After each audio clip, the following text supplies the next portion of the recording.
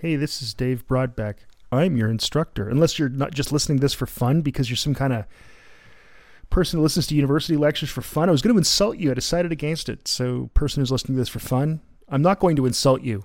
Anyway, I'm Dave Broadbeck here at Oklahoma University, and you're about to listen to a lecture from the fall 2023 term of Psychology 3106, Animal Behavior. It's what the cool kids study in school. Sorry, I didn't mean to yell there. Hope you enjoy it. And if you don't, well, I still get paid, so I don't really care.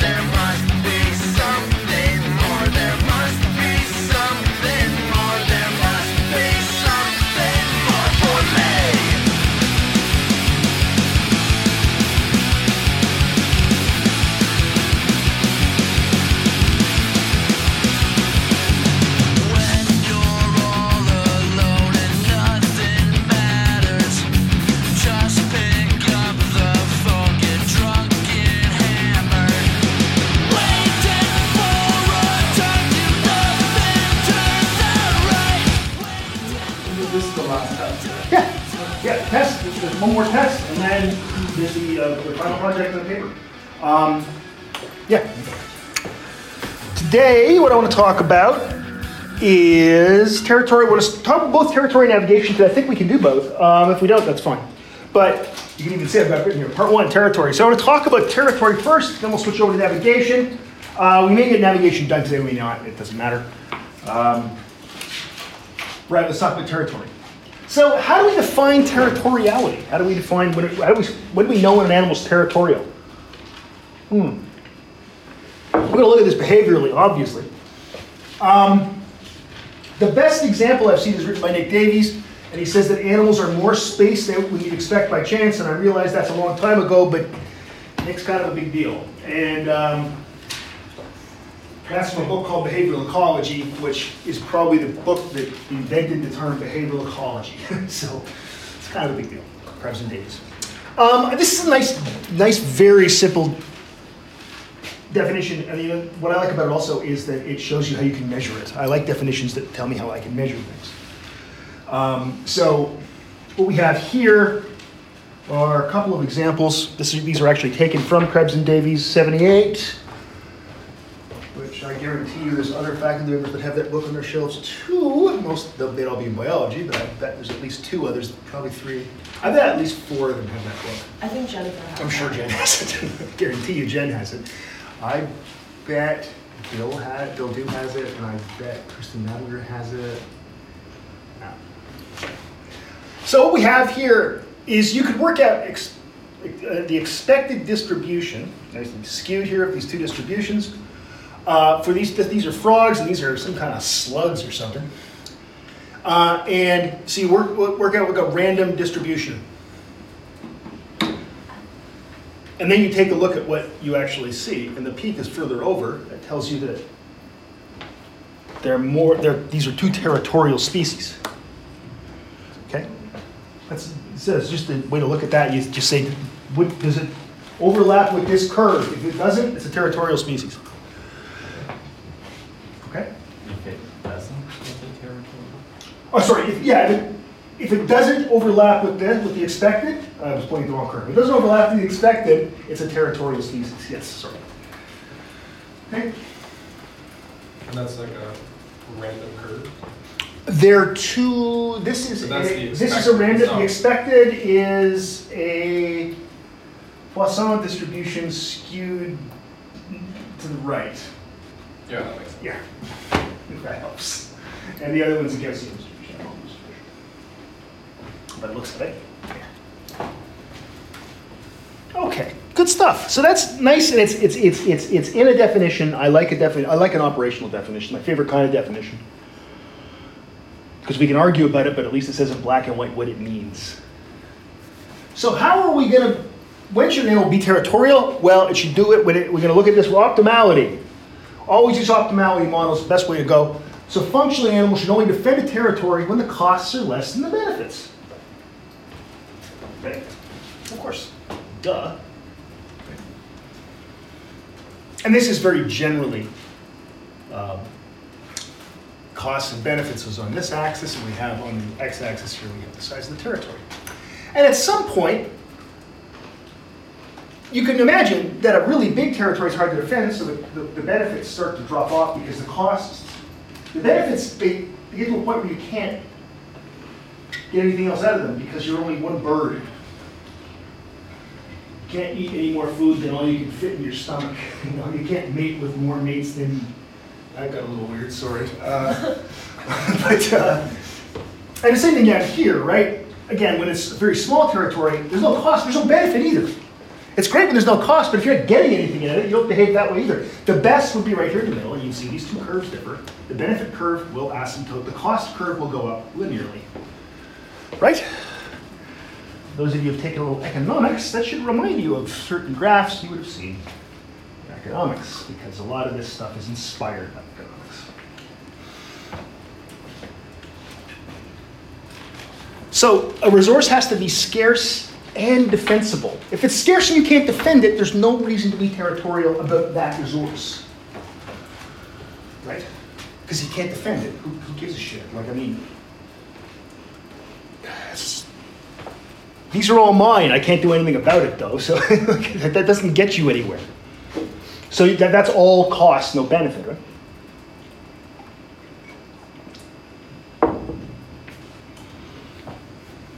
Okay, makes sense? Yeah. All right. Nice examples. What a strange, I don't know what's going on with this. I don't know why that dot is like that, but it is on this slide, and maybe the next one, and I find it really weird. Anyway, these are golden-winged sunbirds. This is a famous piece of data from Gill and Wolf. The resource here is flowers. They're nectar-feeding birds. Hey, look, that's taken from a book, obviously. So you can see here that we have territory size here. Number of flowers doesn't correlate with territory size. What they're optimizing here is the number of flowers. The size of the territory isn't what they care about, right? They all seem to have roughly the same size. It's a straight line. Okay? So the flower number is equal, so it can't be the size of the territory that matters. It must have, it's probably, if this is constant, you gotta think to yourself, well, that's probably, they probably need somewhere between 1,000 and 2,000 flowers on their territory to, I haven't, yeah.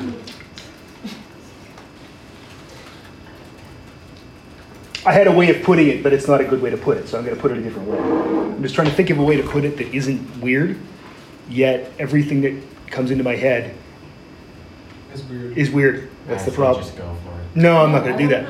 As it should be, Dave. You think so? Yeah. Now I can't remember what it was. Oh. No, I'm serious. I know what it was. To satisfy their needs.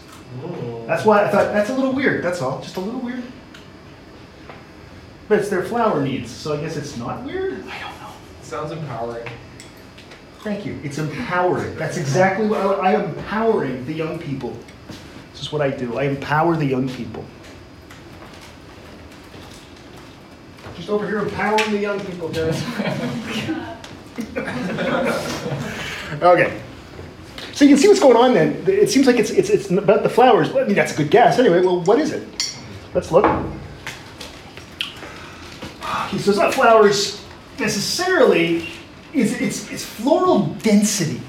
A good, because they need the same number of flowers. So what do you want? You want a territory that's, you don't have to do anything. You got all your flowers, right? Okay. So when you take a look at these two graphs, kind of show you this, because now we get this linear relationship. You see? And once you see as one thing goes up, the other one goes up, you can say, okay, that means that's a better quality territory than that one, or a worse quality territory. Flower density, territory size. So you can see that the flower density, right, is probably what they're defending. So a good territory has lots of flowers in a very small place, which makes sense. So they need flowers to eat because they eat nectar. So a lot of this becomes almost detective work. Eh? So when you do this, a lot of sciences, but what's happening here is you collect these data and you plot them up a bunch of ways, and when you find, oh, there's a relationship there, then you go, okay, now I know what they're territorial about. Right?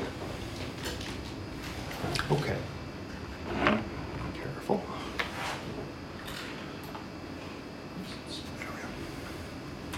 So let's look at fitness, obviously. So, does territory size affect the quality of mating? These are pronghorns. Pronghorn is a kind of ungulate. It's a. Where do pronghorns live? I think in out west, eh? Like in Alberta, Montana. You know, over there where they have oil. They're all covered in oil. I'm kidding about that. Don't write that down. I think the University of Lethbridge are called the pronghorns. That's why I've got that in my head. So, look at this guy here. Mean doe group size on the territory and the forage quality per meter cubed. Look, if you've got better quality food, drives the babes wild. Right? Because why are they mating? Well, they're mating to, again, pronghorns aren't mating because it's a good time. They probably aren't.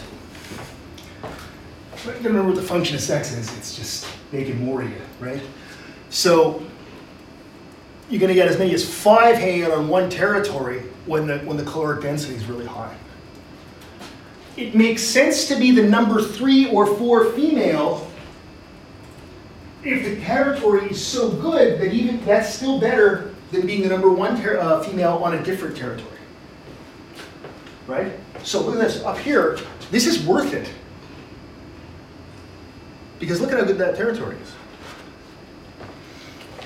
So again, a lot of times I think we can't help this. We have this tendency of throwing human, and not just human, 21st century North American mores onto pronghorns, which is probably stupid. But we do this and we think, well, how could she must feel horrible about this. She doesn't feel horrible.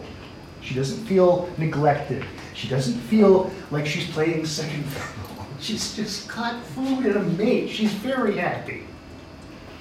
We can't think of these things like they're people. As hard as it is to not think of them that way, you just can't. I think I said earlier in the course, don't try to get inside an animal's head. You don't belong there. You can't. Here we have dickcissels, which are birds. I like this one a little bit because, again, number of mates. And this is, what do we have here? Yes, vegetation, density on territory. And you got a line. However, I don't know about you, but I look at that line and I don't see that clear relationship. I'm not saying it's, unless my dad was there, I'm not saying it's not there. Because I'm assuming that line represents a regression line. Yeah, Elizabeth.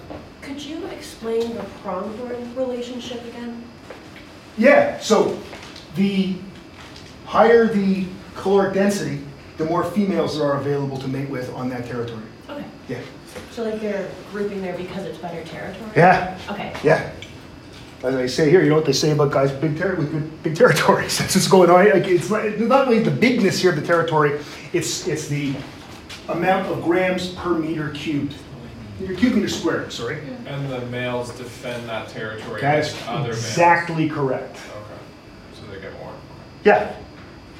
So could you have a smaller territory, but because there's more packed density in there? Yeah, Then... in fact, that would be ideal, Okay. right? Because it'd be easier to defend a small territory. Yeah. So if you have a small territory full of food and full of mates, you're golden. And that's, sort of the goal of all these animals. I said, again, goal, they aren't really thinking about it clearly. It just happens.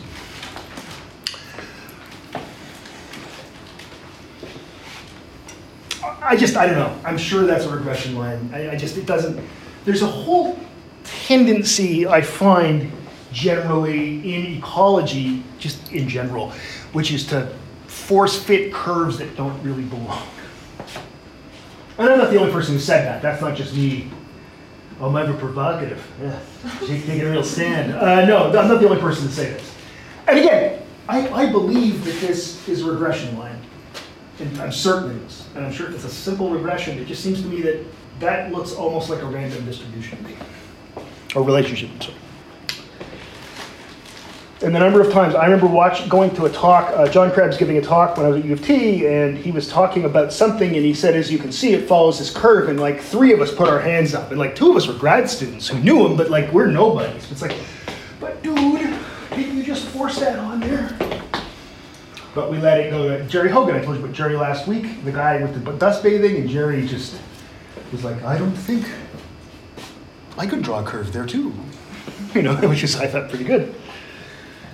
But fine, okay. What if the territory has no resources? What? A territory without resources? Is it still a territory? The cognitive revolution was neither cognitive nor a revolution. Discuss. Lek breeding. Greatest example of this is something called lek breeding. There's lek breeding in this part of the world. Moose are lek breeders. What does that mean? Well, what it means is you've got lots. So ungulates do it. A lot of birds do it. So that's things with hoofs. Birds do it. What it is they just all meet. The females, and they see the males, and the males all hang around one place going, right here. Let me get in my way. They sort of jostle for position. A little bit of fighting. Maybe a little bit of fighting. You get moose, there's going to be some fighting. Right? There's going to be some usually ritualized fighting. With moose, there's a whole thing. They throw antlers, they fight with the antlers, they don't actually kill each other, though they can do some real damage to each other. But they usually don't fight to the point of, they don't fight to the death.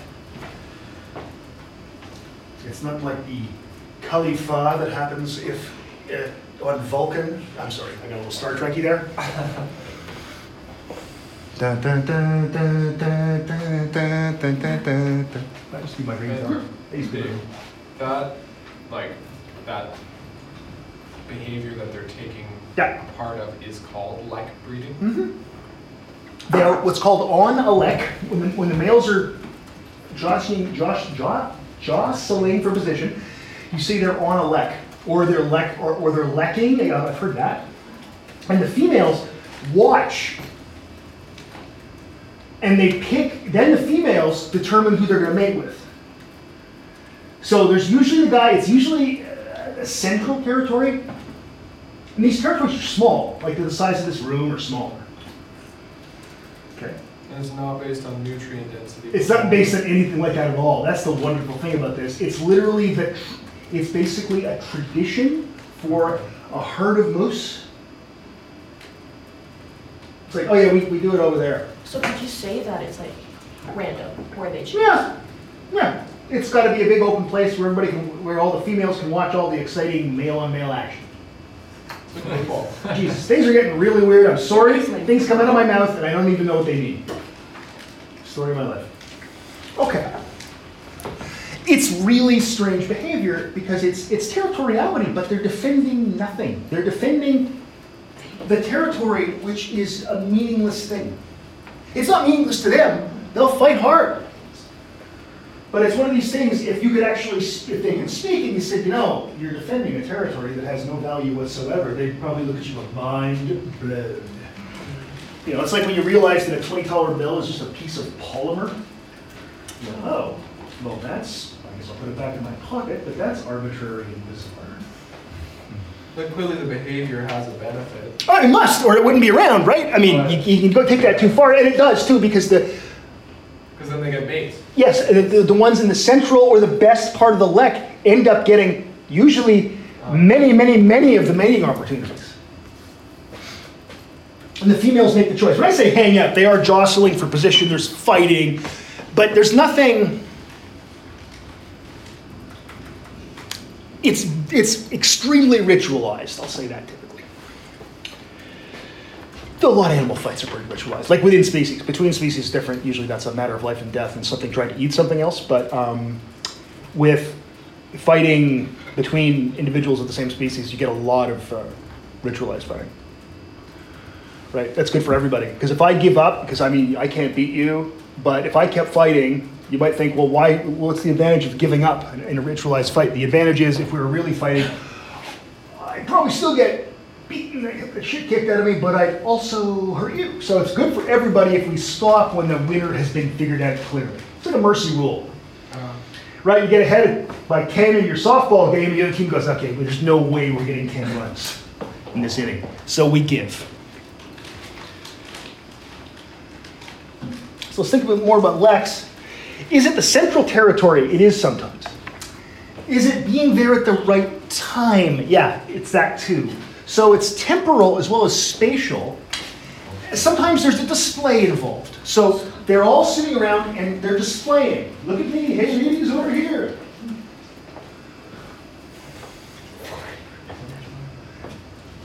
A lot of these species are territorial as well. So once they breed, they set up a breeding territory. This is a mating territory, then there's a breeding territory, right? Which is more like a traditional territory. Sometimes, and again, these things all vary depending on the case you're talking about, but you can, maybe the territory they end up with later on is correlated with how well they do in the lek, and it is sometimes. So, let's take a look. These are Ugandan copes, and they're also ungulates, and you can see what we're measuring here. This guy got 34 mates. There are 64. He got half of the mating opportunities because he's standing in the middle going, I'm tough. And all the female cobes are like, oh, look at him. I will now go present my hindquarters to him.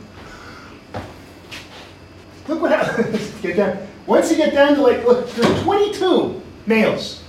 But from 12 to 22 is me before I met my wife. I was never successful with women. Mostly because of jokes like that, I think. I'm using jokes in a very broad sense, because that wasn't funny. It's more of a documentary. This is even better.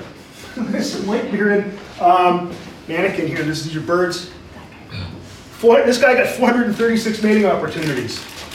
The next guy, there are 436 total. He got about 74 mating opportunities, 73. Next guy got 13. That's it.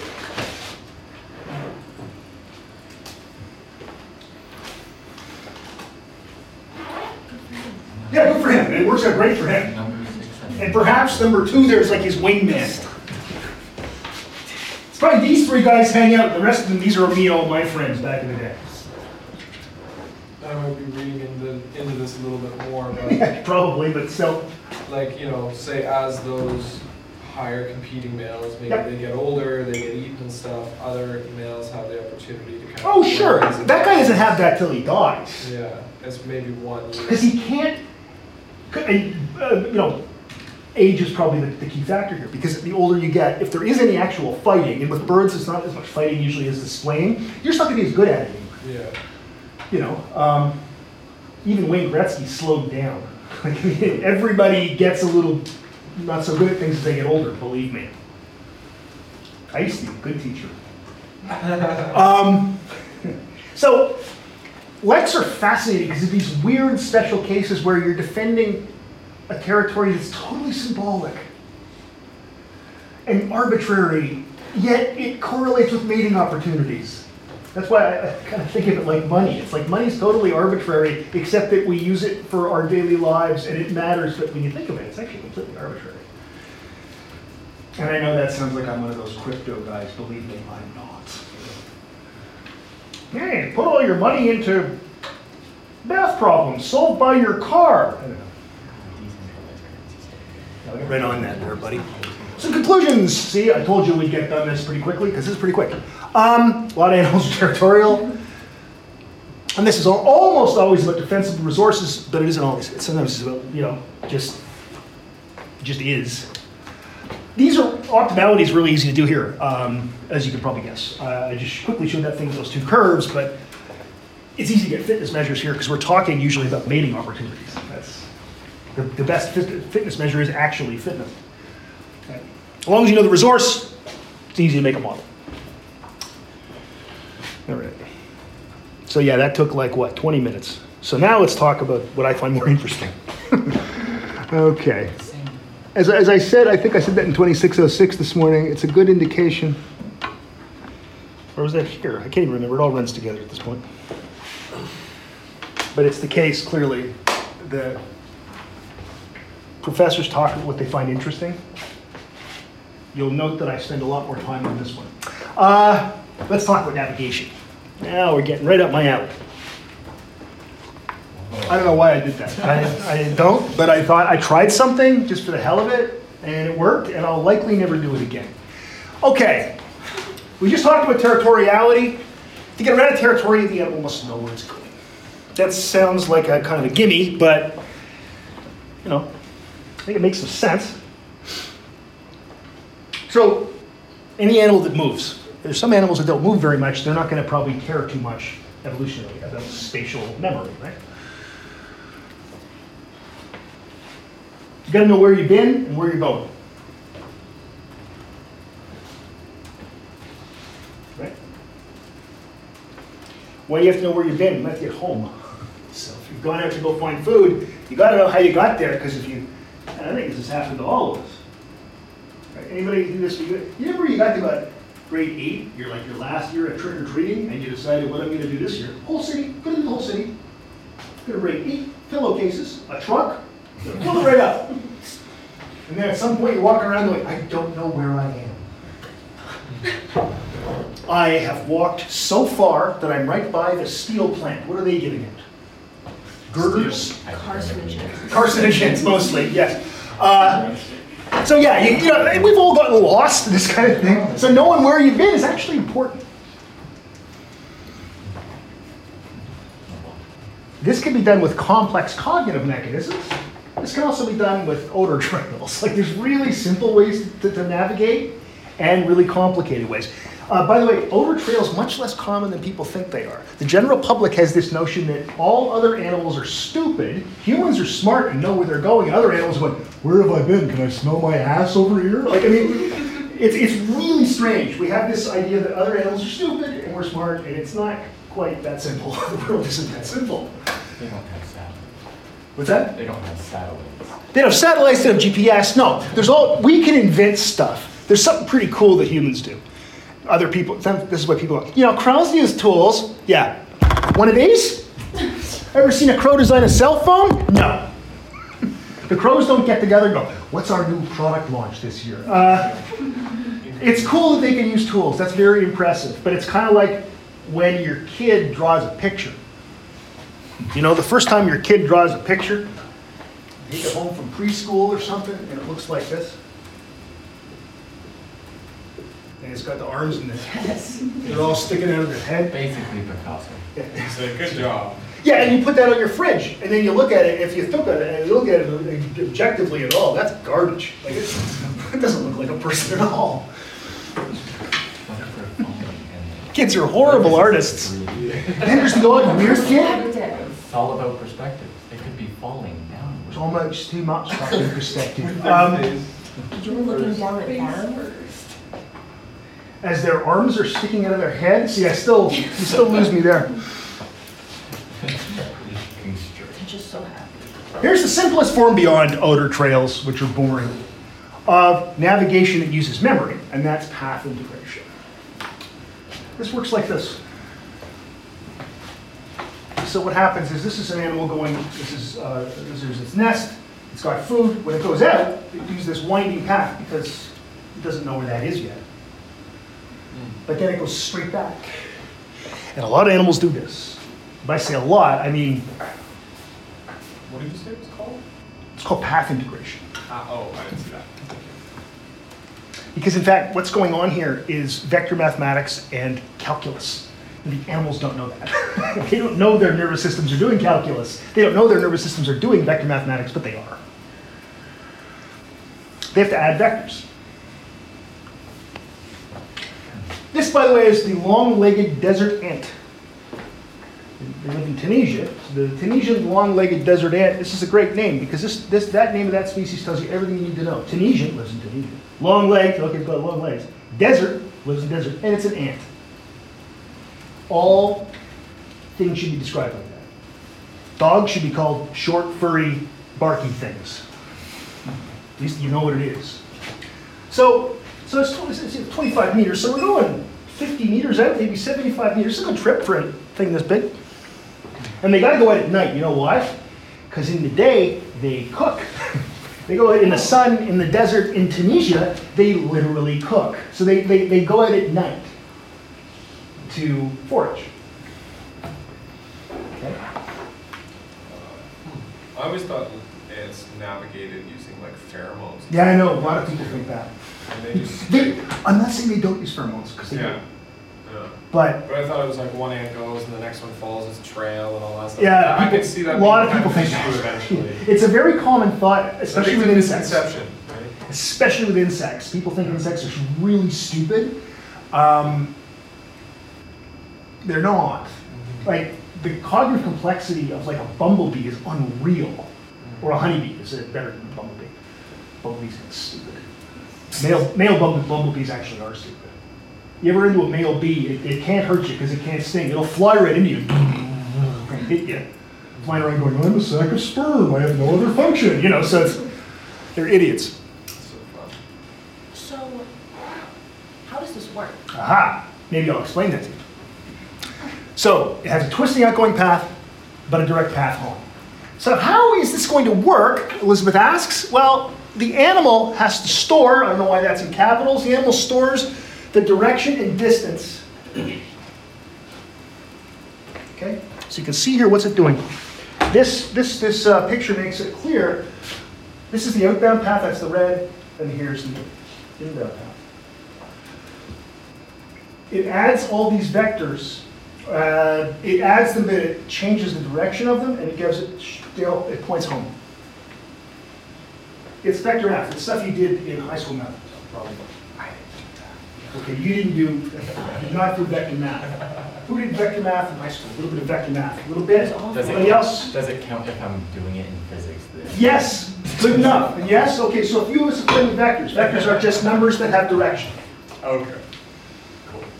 I mean, they're more than that, but that's for our purposes, it's good enough.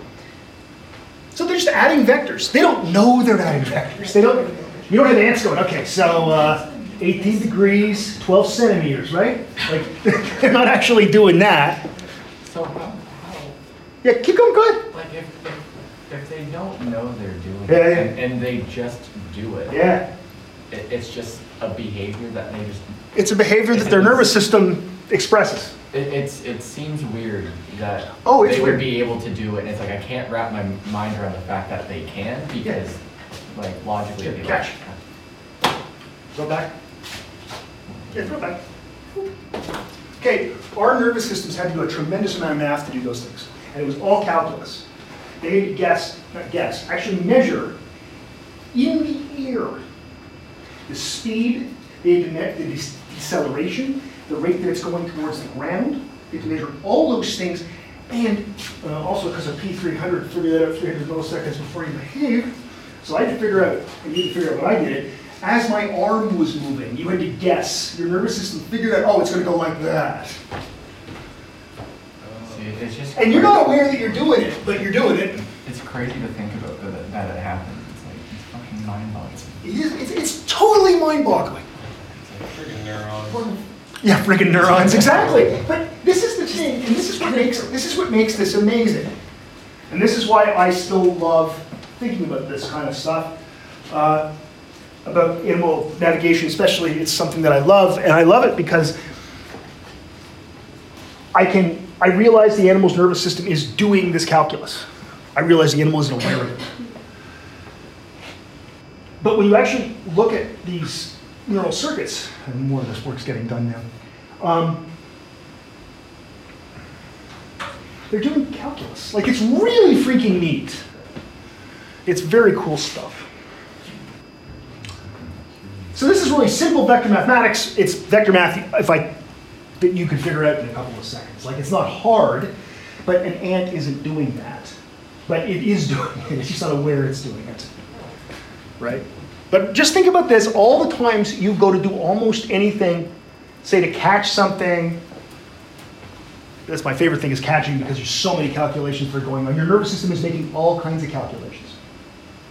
Thinking of hitting a baseball or I don't know, a cricket bat, if you're playing, I'm trying to think, or tennis, anything where you're hitting something. Think all the math that has to be done there. And it has to be done that quickly. In something that doesn't work that fast. It just sort of fakes that it works that fast. It's really quite cool. So what the animal has to do here is it has to maintain a running calculation. And any errors the animal make will be cumulative. So the animal's going to make errors, because it's not perfect. It's not perfect in calculus. Unlike me in high school. Okay, I got 99 calculus in grade 13. Oh, wow. Wow, that's really good. It's calculus. The thing about calculus is there's right and wrong answers. If you know how to do it, you're not going to make any mistakes.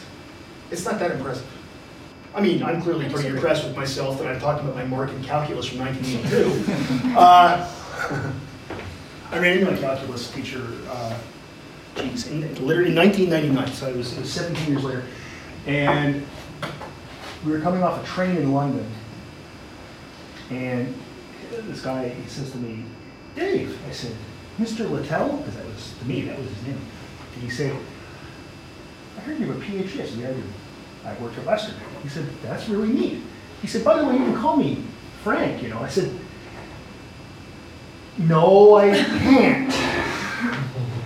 I think your name is Mr. Littell, and you don't have to call me Dr. Broadbeck, because that would also be very weird." It's like when my brother was, you know Mr. Dressup? You know Mr. Dressup? Yeah. My brother recorded an album for him. My brother's a record engineer and producer, and he was working with Mr. Dressup, and he would talk, you know, they talk through the mic to the guy in the booth, and he said, he'd say things, "Okay, Mr. Dressup, let's try that again." And he looked at my brother and said, "You can call me Ernie." And my brother said, "No, I can't, Mr. Dressup. You're Mr. Dressup." And then, like, he swore, which is great. Like, Mr. Dressup, so that's wonderful. I have a whole theory about Finnegan, of Casey, of the Mr. Dressup. The dog used to be able to talk, but he was counting and banged his head so many times. Anyway, Mr. Dressup humor. It's very specific. So, the errors they make will be cumulative. What errors, how could you make an error?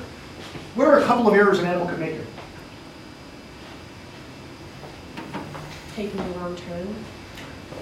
Be more general. I would normally not say that. But be a little more general. Because what calculation, remember, it's doing vector math, what's it got to do? What vectors have distance and direction. So there's two places you can make mistakes, the direction and the distance. Could be off by a few degrees, could be off by a few centimeters. And the error will accumulate such that if there's a 5-degree error making on this one and an 8-degree error here, we have a 13-degree mistake. It never be that far off, right? So it's going to be cumulative. So how could you improve that? Think of what the animal has around it. Don't just see if you can figure out. The odor would be a possibility, but it's not that. Think of something a little more complicated cognitively. Landmarks? Landmarks, something like that, maybe? Yeah, well, hey, next thing says landmarks, so it's probably landmarks.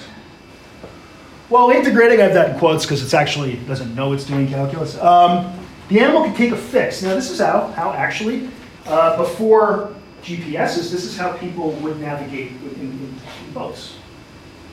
Right? When they'd be sailing, they would use a sextant and get a. Let's back up. You know your distance because you know how fast you're going. So you can do simple arithmetic to do that. And you know where you started. but you know you will make mistakes because your measuring of your distance is going to be perfect, right? And your measuring of your any angles is perfect. So you take a fix. You take a fix with a sextant, right? That's how, thing it tells you the azimuth and elevation of a star, and then you look it up in a chart, and it says if the time is this, and the azimuth and the elevation of that star are this is exactly where you are on Earth. It's called an ephemeris table. EPH, ephemeris. The only thing it doesn't sound like it spelled like it sounds is it's a PH, not an F. Okay, so ephemeris. So an ephemeris table allows a sailor to do this, to navigate. They do most things by what's called dead reckoning, which is the way path integration is done. It's called dead reckoning. But every so often they take a fix. You take a fix from the star or perhaps the sun, which is also the star anyway. Okay,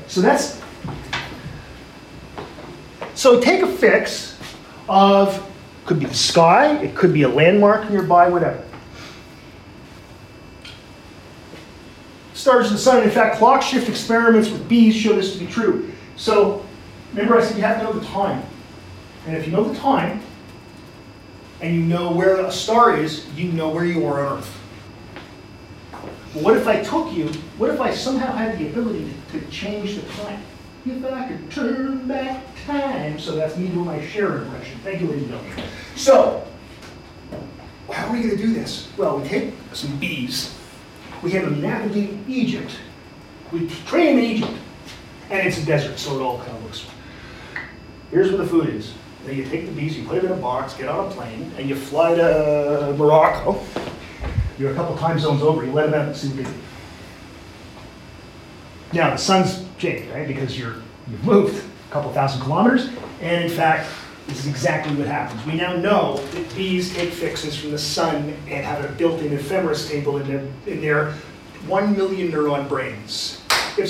I was just going to comment on that study that they did. They kept doing different studies because it seemed they weren't sure if that was why it was happening. Yeah. So they kept changing the condition, and when it happened again, they would change it again and again. And then eventually they just flew somewhere else where there would be jet lag, essentially. Yeah, in essence, you're kind of giving them jet lag, but you got to go fast enough that you do it in the same day. This is why you go, say, Egypt to Morocco or something. Right? This is a non-trivial experiment. You need a big grant to do this work. I'm going to take some bees, then I'm going to need tickets for each bee for a plane. Then they have to search the bees. Got any weapons? Well, yeah. I have a stinger. So, in fact, with a sextant, that's what GPS is what's used today. Of course, we don't typically need to learn how to use those things anymore because we have GPS in our phones. But there was a time, pretty recently, because GPS only went into the public early 2000s. Before that, it was run by the U.S. military. Well, it's still run by the U.S. military, but they've got way better ones than we have, by the way. There's better gear out there that we don't see. But yeah, so there's these. But up until then, that's how you navigate, by using sextant, right? But today, you would take a fix with your phone, frankly. I once navigated through the St. Mary's River in complete pitch darkness with Pedro Antunes on a boat. Poorly. We went to go watch the fireworks on Canada Day, and it was raining. But it's like, hey, we'll go to the boat. We'll go right beside you do it. It'll be fun. So we're sitting there. He's got a nice sailboat, and we sat there, a couple of beers. It's nice. We were there, and so our wives there. It was a very nice night, and it's like, well, we got to go home. And it's like, it's completely black, and there's no stars. How are we going? I thought to myself, well, we're going to die. We're going to die, and I can see my house, but we're going to die. And like, we're going along, and Paula, Pedro's wife, was at the front of the boat, looking down like this, going, no, go left, to see if there's any rocks. I'm still here. It's a fun night, but at the time it was terrifying. I didn't act like I was terrified, but I was really frightened that I was leaving 2 children at home to fend for themselves.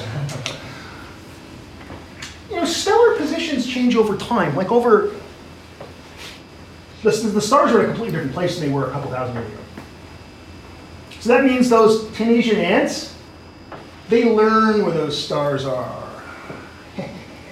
Because it couldn't be hardwired. So they have to actually literally learn, and ant lifetimes aren't long. So in those lifetimes, they have to actually learn where the stars are. Now, they don't have to learn a couple of stars, but still, it's pretty impressive. You're saying ants use the stars to navigate? It's literally exactly what I'm saying, yes. That is really so smart. whack. It's pretty great, right? Yeah. I got a couple buddies, and if you can call women buddies, which I think you can, I got at least 3 buddies who study ant and bee navigation, and they often go to places like Tunisia or the outback of Australia. 4. One's an Algoma grad. Yep.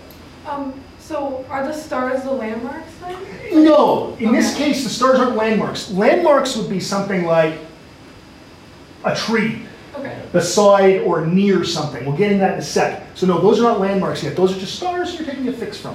Okay.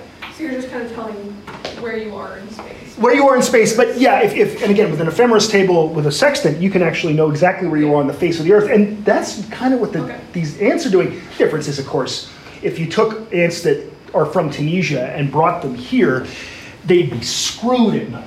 Okay. Screwed's the wrong way to put it. They would make more mistakes because they still have path integration via dead reckoning to get home.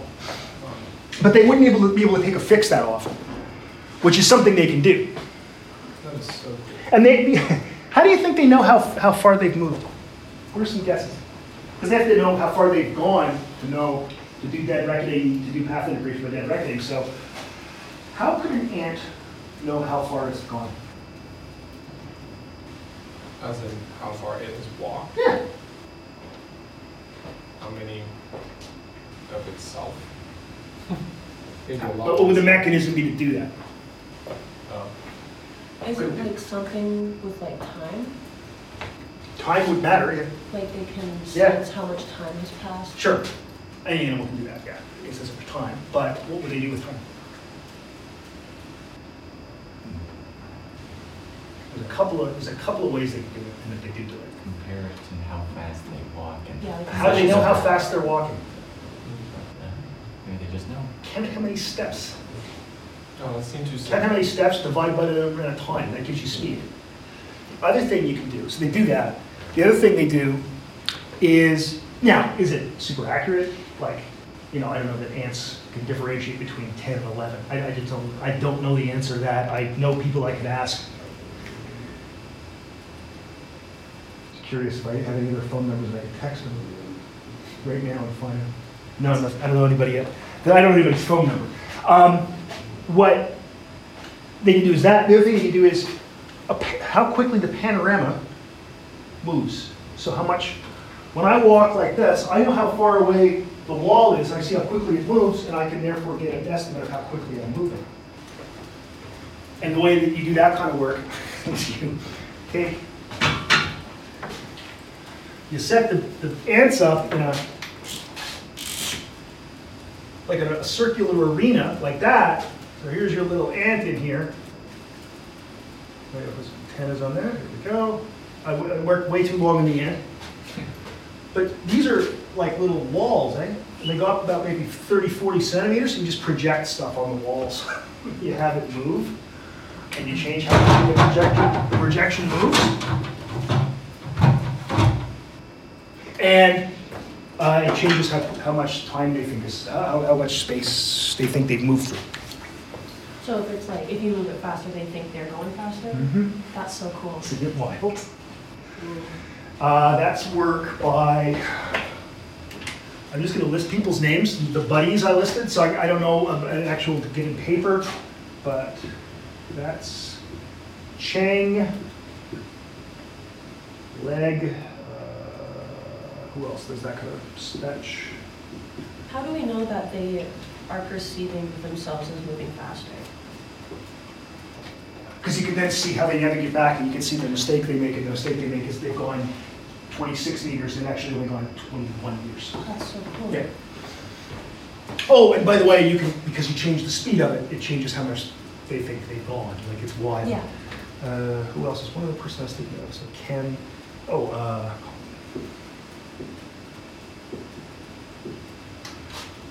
Let's Ken Chang, Eric Legg, Marcy Spatch, Jenna Condon. Both of them did their undergrad theses with me, him in Newfoundland, her here. And he's famous and she's famous. I mean, in what I do. It's not like they get mobbed walking down the street. Doesn't happen much. Okay, let's change. Now we said stuff in the sky. Let's get to beacons and landmarks. A beacon directs behavior towards it. So if I want to walk towards the garbage can, I walk towards the garbage can. It's a beacon. It's in essence is the goal, and it's also something that pulls behavior towards it, directs behavior. A landmark points to the goal along with other cues. So again, let's use the doorway as a way out, as my goal. I know the distance and direction of the garbage can to the doorway. Again, distance and direction, that's a vector. So if I know that distance and direction, I go, oh, that's about 2 meters from the door, and the angle is about 290 degrees. So I know that I would walk here. Okay? And both of these things are used by a lot of animals.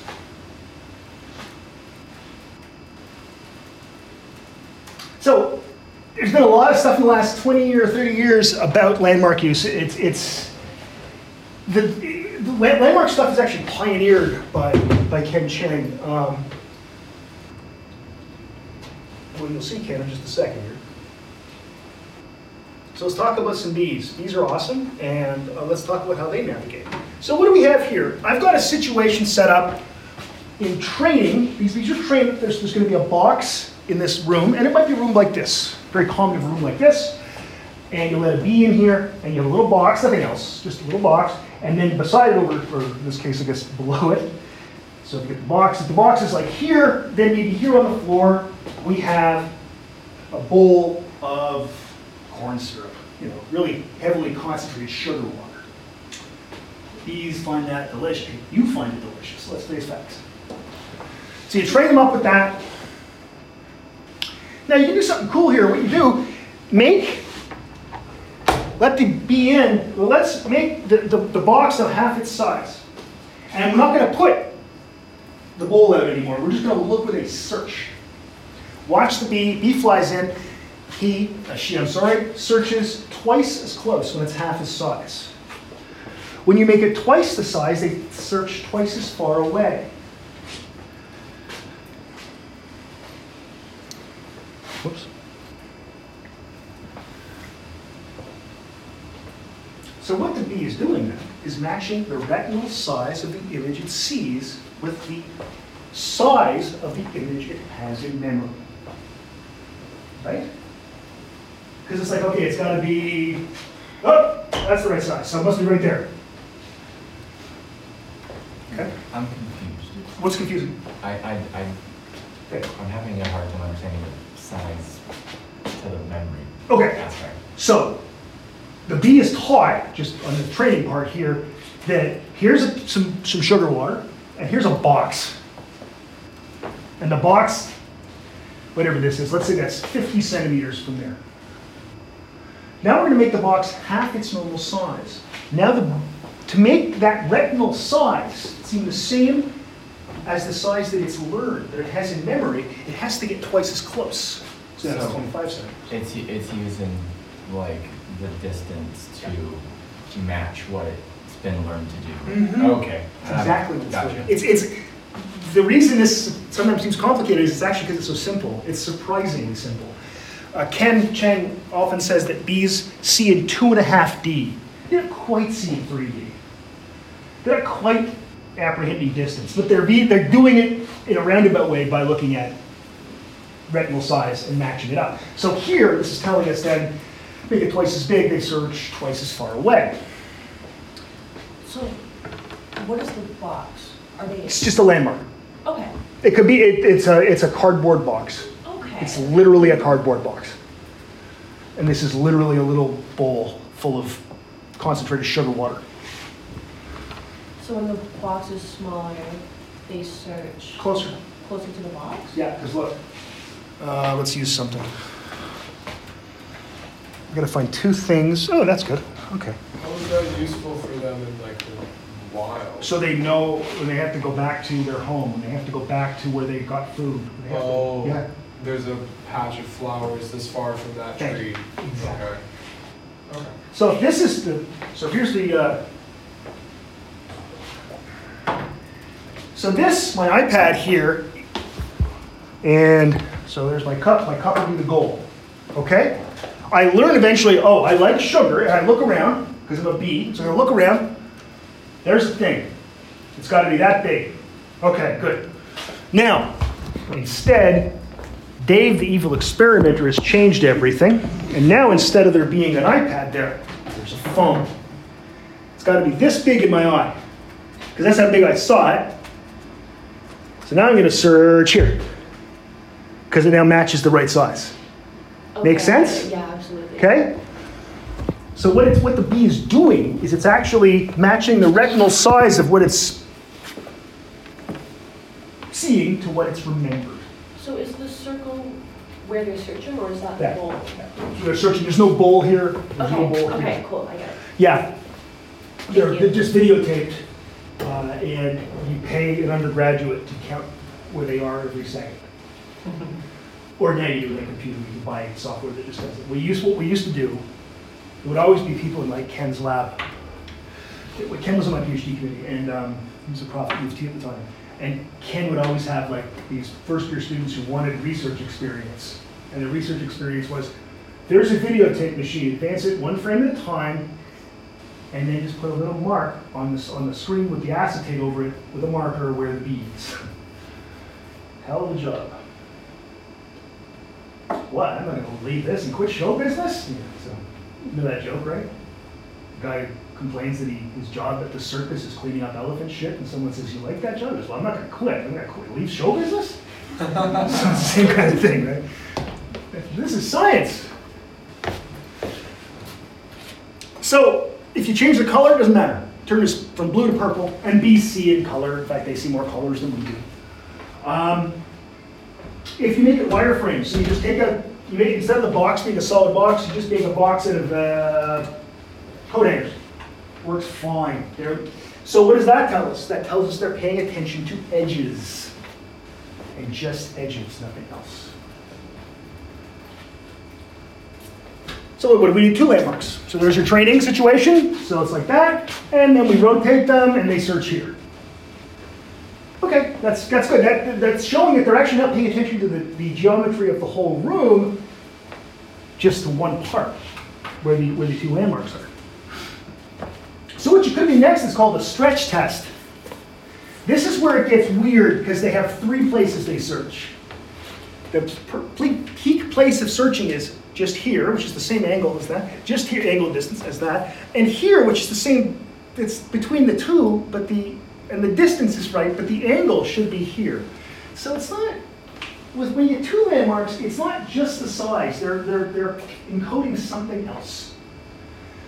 So it's distance and direction.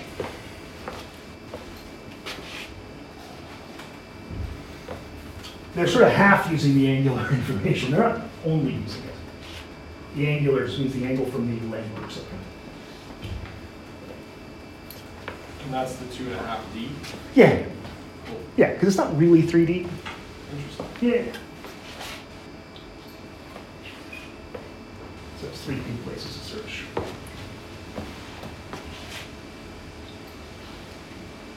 This is call it curvature chain. I think that's the reference on that. Yeah. This is neat work. The bees are so cool. I mean, I wouldn't work with them because they frighten me. Social insects can hurt you when they're organized, and it's a bad combination. Oh, let's change to pigeons. Okay, this is Ken Chang. Hey, there's Ken now. That's Ken looking at, well, always some bees. I don't know what he's doing there. So this is work that Ken did quite a while back, but it's a landmark paper. And what happens here is he had a big arena. He called it, was basically a couple of meters by a couple of meters and about maybe 50 centimeters high on the side, made of cardboard, and it was all covered in sawdust. And then he had on the wall a blue stripe. Sorry, it was a white stripe actually. And then there was a goal, and it was all evenly covered, but buried underneath there with some grain. These are pigeons. Now pigeons, when you let them loose somewhere and they're hungry, they'll just start pecking the ground, and eventually they learn where this is.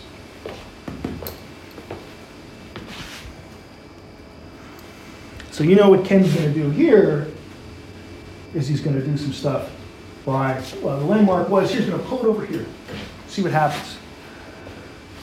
And what happens is the animal searches along here, but it doesn't just have one peak place. It's pulled it along there, okay, along that axis. From where it was to where it was. Yeah, to where it is now. Yeah. So the animal searches along the same axis as the landmark show. It doesn't only follow that landmark.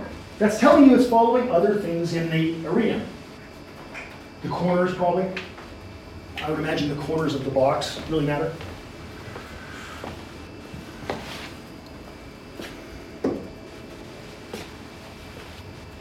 Doesn't shift in the other direction at all, though, right? So the landmark shift matters, and it's noticed it. The pigeons noticed this.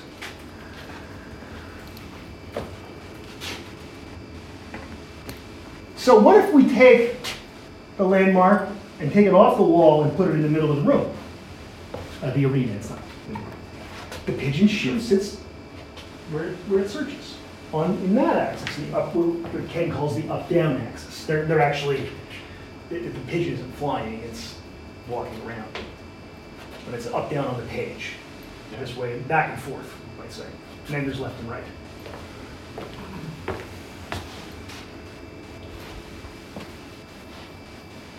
Okay.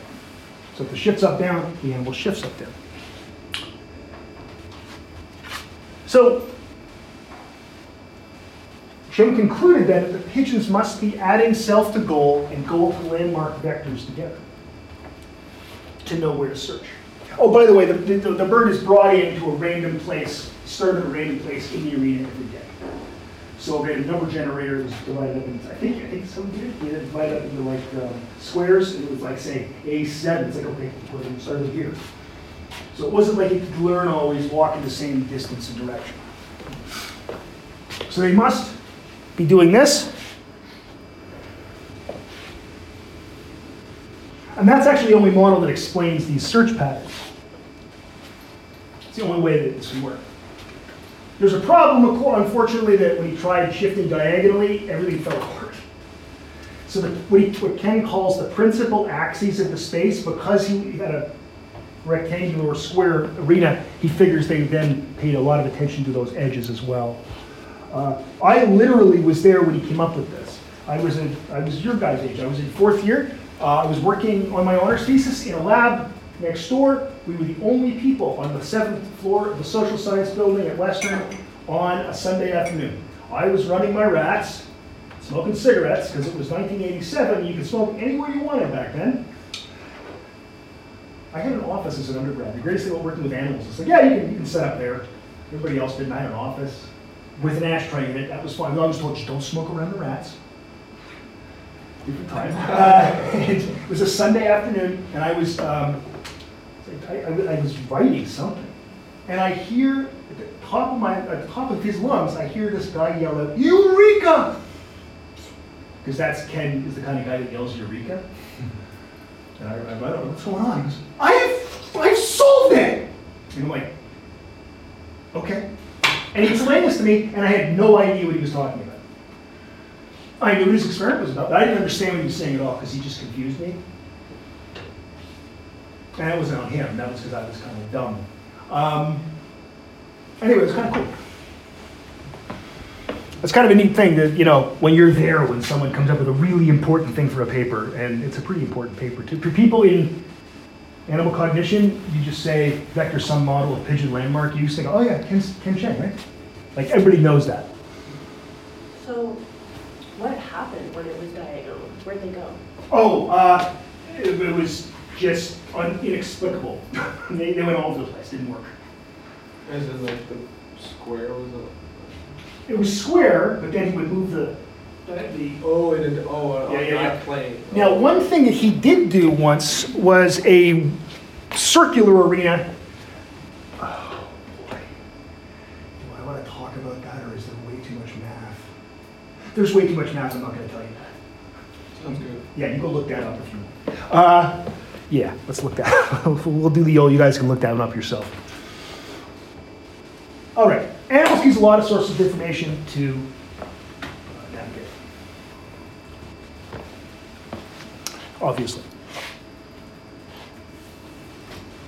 And multiple sources usually point to the same place. The way we get at this is by doing these cheat association experiments.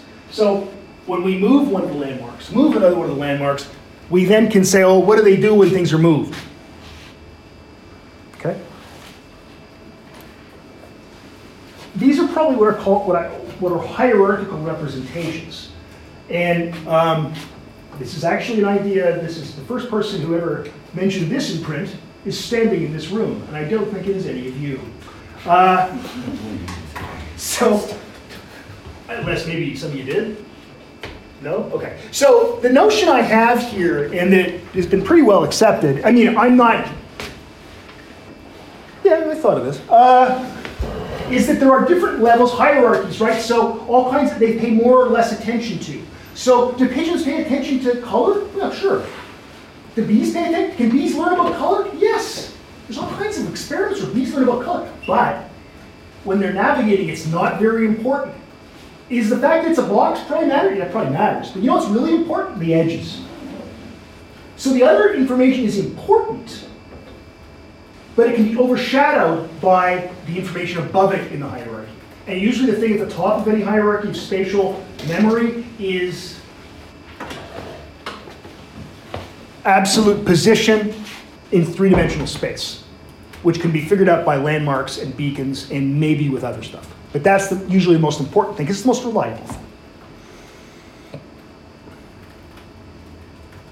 All right, we got through that one too. Any questions on landmark use? Look at that, we got 2 done today. Awesome. Thank you, everybody, and I will see you all in the future. That would be amazing.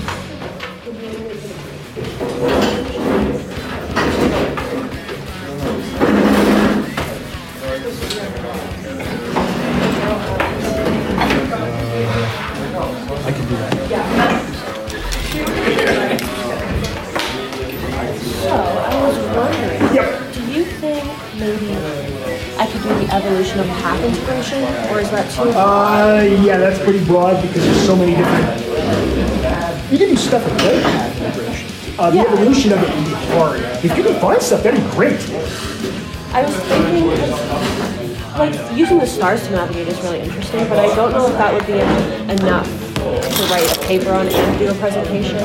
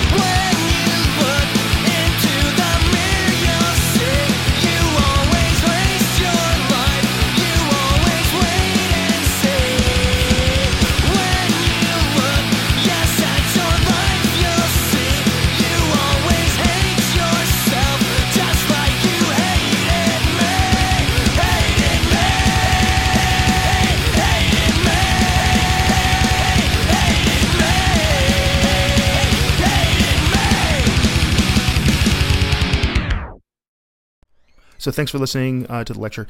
I hope you got something out of it, as I noted in the intro.